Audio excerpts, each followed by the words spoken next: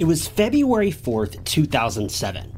13-year-old Paris Bennett was at home with his 4-year-old sister, Ella, in Abilene, Texas. Their mother had hired a babysitter to watch over the two for the evening, but at some point during her stay, Paris had convinced the babysitter to step out of the house for a while. About an hour and a half later, Paris entered his sister's bedroom to do the unthinkable, and his sister lost her life. Around 15 minutes later, Paris called the police and concocted a story, claiming his sister had turned into a pumpkin-headed demon, and that he had claimed her life out of fear and self-defense. But when investigators arrived at the scene of the crime minutes later, it became clear what had taken place here. Paris was obviously arrested, but the stories he told investigators were chilling, to say the least, and his true motive was completely unexpected.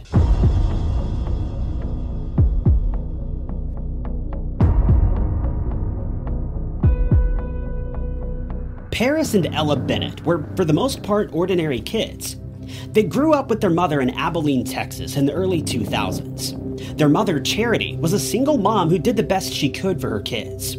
Her children had 2 different fathers, but they were raised as part of the same household, with Charity presumably having full custody of them both.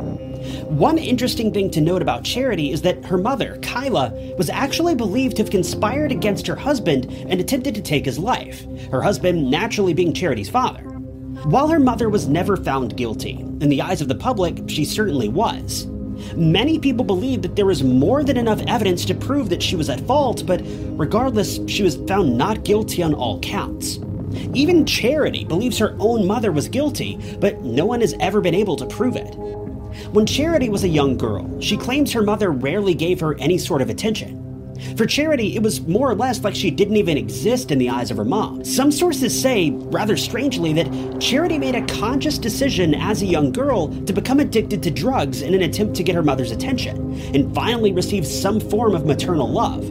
But even this didn't work. Her mother truly couldn't have cared less, with many people describing her as a psychopath.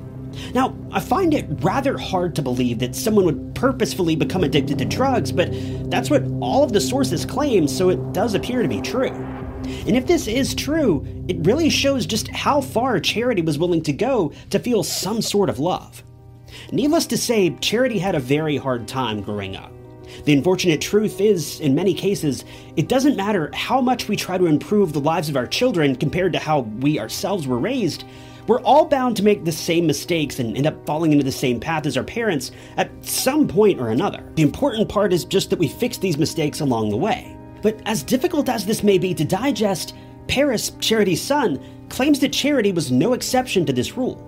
See, when Paris was a young boy, he was described as incredibly likable and charismatic. He'd make friends with just about anyone, but as the years passed by, his behaviors began to change.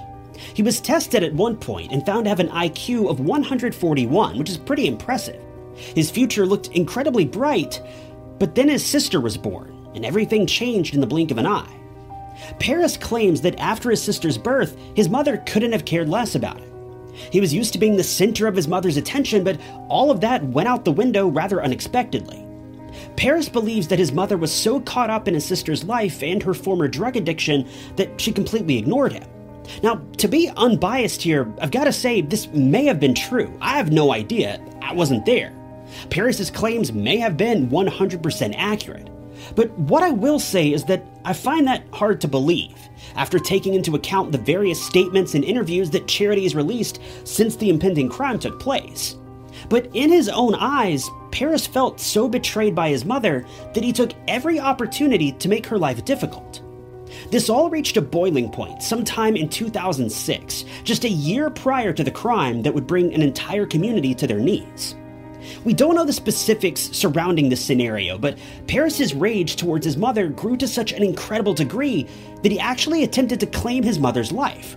From the scarce details that are available, it seems Paris took off after his mother while wielding a knife, but she somehow managed to escape the situation. Paris was then put into a mental health facility so that he could get the help that he needed. He was released later on, but it doesn't seem like he ever learned his lesson. This would all bring us to February of 2007, the year that everything changed for the Bennett family, and their lives would never be the same again. Sources vary, claiming what specific date this crime unfolded. Some say that it took place on February 4th, while others claim that it took place on February 5th. Charity had been working at the local Buffalo Wild Wings that evening, working late into the evening, well past midnight. Knowing that she would be out for most of the night, she hired a babysitter to watch over her kids for the evening. The evening was like any other, with the kids minding their own business and playing well into the night. But at around 10 p.m. that evening, Paris, now 13 years old, approached the babysitter and convinced her that he'd spoken with his mother, and she gave the babysitter permission to go home, presumably because the two kids had already gone to bed for the evening. The babysitter believed Paris and decided to leave, with Paris and his younger sister Ella now being left home alone. While it's safe to assume that the babysitter most likely believed the kids would simply go to bed, Paris had other plans. In the days after this disturbing crime was revealed, his mother says that she actually uncovered that he'd secretly been watching adult videos on their home computer that night. But these weren't the typical videos that teenagers would dig up without their parents' supervision. These videos were unusually aggressive and violent, and shockingly so. Charity says that she uncovered hours of content that he had watched, each video becoming more violent and more disturbing than the last. Now, I certainly won't go into the specifics of what Paris was watching, but what I will say is that it became glaringly obvious that Paris had some serious issues. While these videos were of an adult nature and were freely viewable online, we have no idea if some of these acts were even consensual or not. All we know is that they were far beyond anything a young teenager should be exposed to, and they would have been shocking even to most adults. But here's the incredibly scary and heartbreaking part. After watching these videos, Paris got a few ideas. Minutes later, he decided to enter his sister's bedroom while she was still asleep. Now, due to his sister's age and the truly heinous extent of these crimes, I'm not really going to go any further than this. The information of what unfolded is widely available online, so feel free to look it up if you're curious, but it's not something I'm comfortable getting into, and I don't think YouTube would be too happy with me either if I went any further. But all I will say is that Paris entered his sister's room with a knife and a particularly chilling imagination. What he did to his sister was unlike anything that anyone should ever have to endure. We don't know just how long Paris was in Ella's room, but Charity, their mother, described Paris's actions as slow, methodical, not frenzied, and not an uncontrollable rage. Charity believes her son wanted to inflict as much pain as possible on his sister, all the while getting some sort of sick gratification for doing so. From the information I've been able to gather, my best guess would be that the crime began and ended in a period of about 30 to 45 minutes. After the crime was completed, Paris, believe it or not, called 911 and openly admitted to his crime, showing no remorse for his sister whatsoever. Once he explained what he had done, the 911 operator proceeded to walk Paris through the steps of performing CPR, hoping to keep his sister alive until paramedics could arrive. In the call, Paris agreed to carry out CPR, but in reality, he made 0 attempts to save his sister's life. As he could be heard counting compressions in the phone call, he would later admit he wasn't administering aid at all. Instead, he was just walking around the house counting, faking the entire thing. When police arrived at the scene just minutes later, they arrested Paris after just minutes of questioning. It became very clear to investigators this was no accident. It was intentional, and it was unlike anything they could have ever expected from such a young boy. But if you thought this was disturbing enough, things are only going to get worse, because when Paris was in custody, he rather quickly opened up about the crime. More specifically, he revealed his motive, and no one saw this coming. Now, I can't seem to determine just how long Paris was in police custody, but my guess would be a few weeks to a few months, but most of this info has been lost to time. But while speaking with investigators and his own mother, Paris decided to open up about his crimes. But before he did so, he tried to weasel his way out of the situation. He claimed that he was delusional and believed his sister was some sort of pumpkin-headed demon that he thought was going to attack him. He wasn't going to willingly let this happen, so he claimed that he attacked the demon in self-defense. But as you might expect, this story quickly unraveled, and investigators knew that he was lying. In the end, Paris decided to confess to everything that he had done, and as it would turn out, Paris wasn't ashamed of what he had done either. In fact, he was pleased with himself. When he confessed to the crime, he admitted that he had taken his sister's life for one main reason, because he wanted to hurt his mother as much as he possibly could.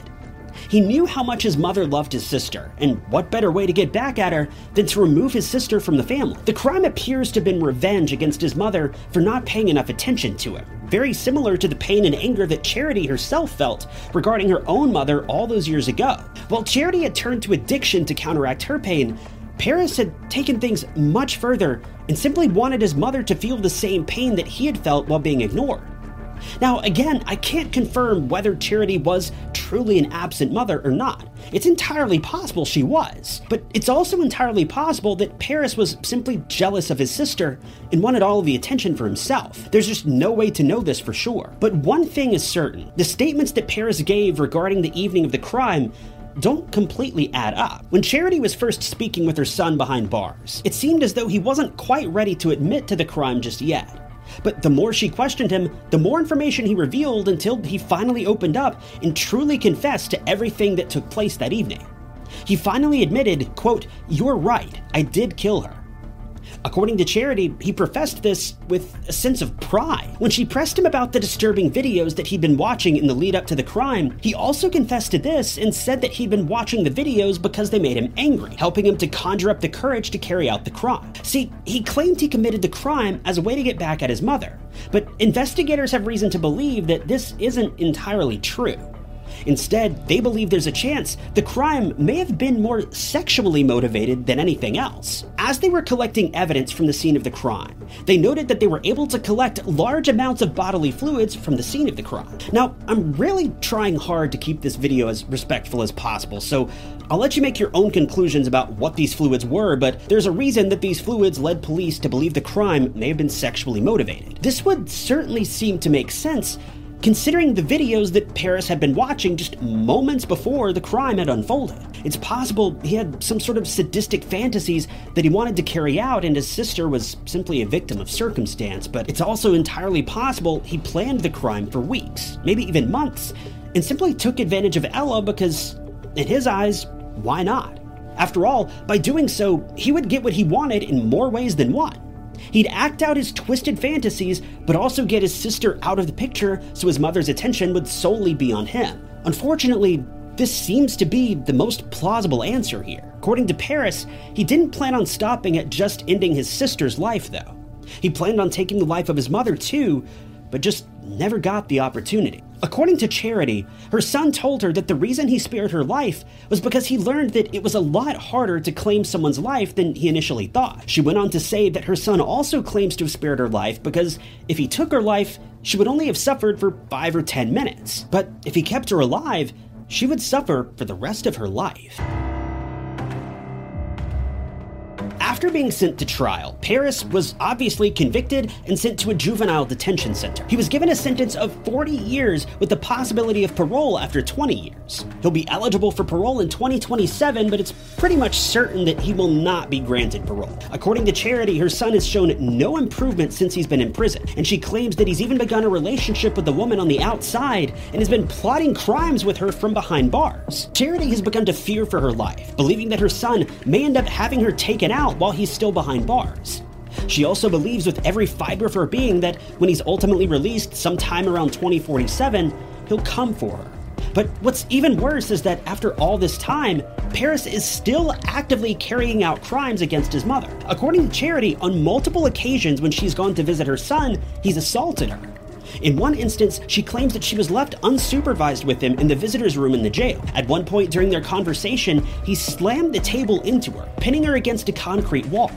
He held the table against her, preventing her from breathing. She was in shock and paralyzed with fear, believing she was about to lose her life, but then he let go. But no sooner than she caught her breath, he did it again.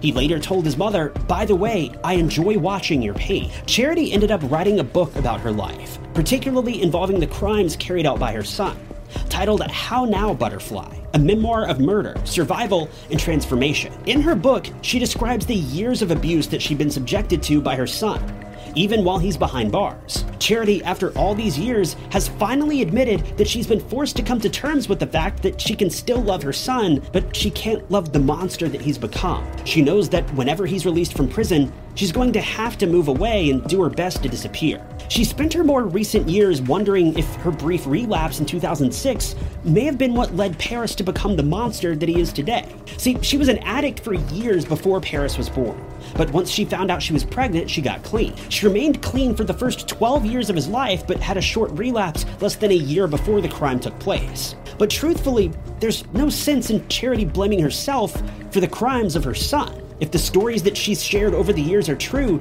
she really did do her best to raise Paris well, but being a single mom with 2 kids just isn't easy, and there's only so much time in a day. Charity says that in the years since the crime, she's been able to forgive her son. She said, quote, "My son is a psychopath. I can't help it. That may not matter in the long run. What may matter is I can't, not at this point, give up on it. I love my firstborn with as much intensity as I did the day I found out I was pregnant with him." Charity says that she associates her daughter Ella with butterflies, hence the name of her book. She says that a butterfly painting was the last thing Ella ever gave to her before she lost her life. What's even more heartwarming and also heartbreaking about this is that one of Charity's friends actually found a butterfly brooch in Charity's backyard on her first day returning home after the crime. It doesn't seem like Charity knows how this brooch got there, and it's more or less like it appeared out of thin air. Charity has continued to carry on Ella's legacy, founding the ELLA Foundation, which stands for Empathy, Love, Lessons, and Action. The nonprofit helps people who are affected by violence, mental illness, and the criminal justice system. One thing is for sure, while Ella's life may have been tragically cut short by a brother who she trusted endlessly, her legacy will live on for many, many years to come. Thank you guys so much for watching.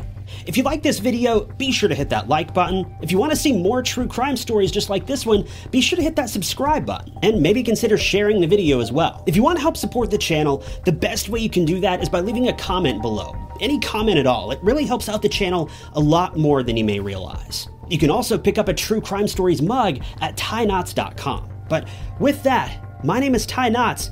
Thank you guys for watching, and I'll catch you guys in the next video.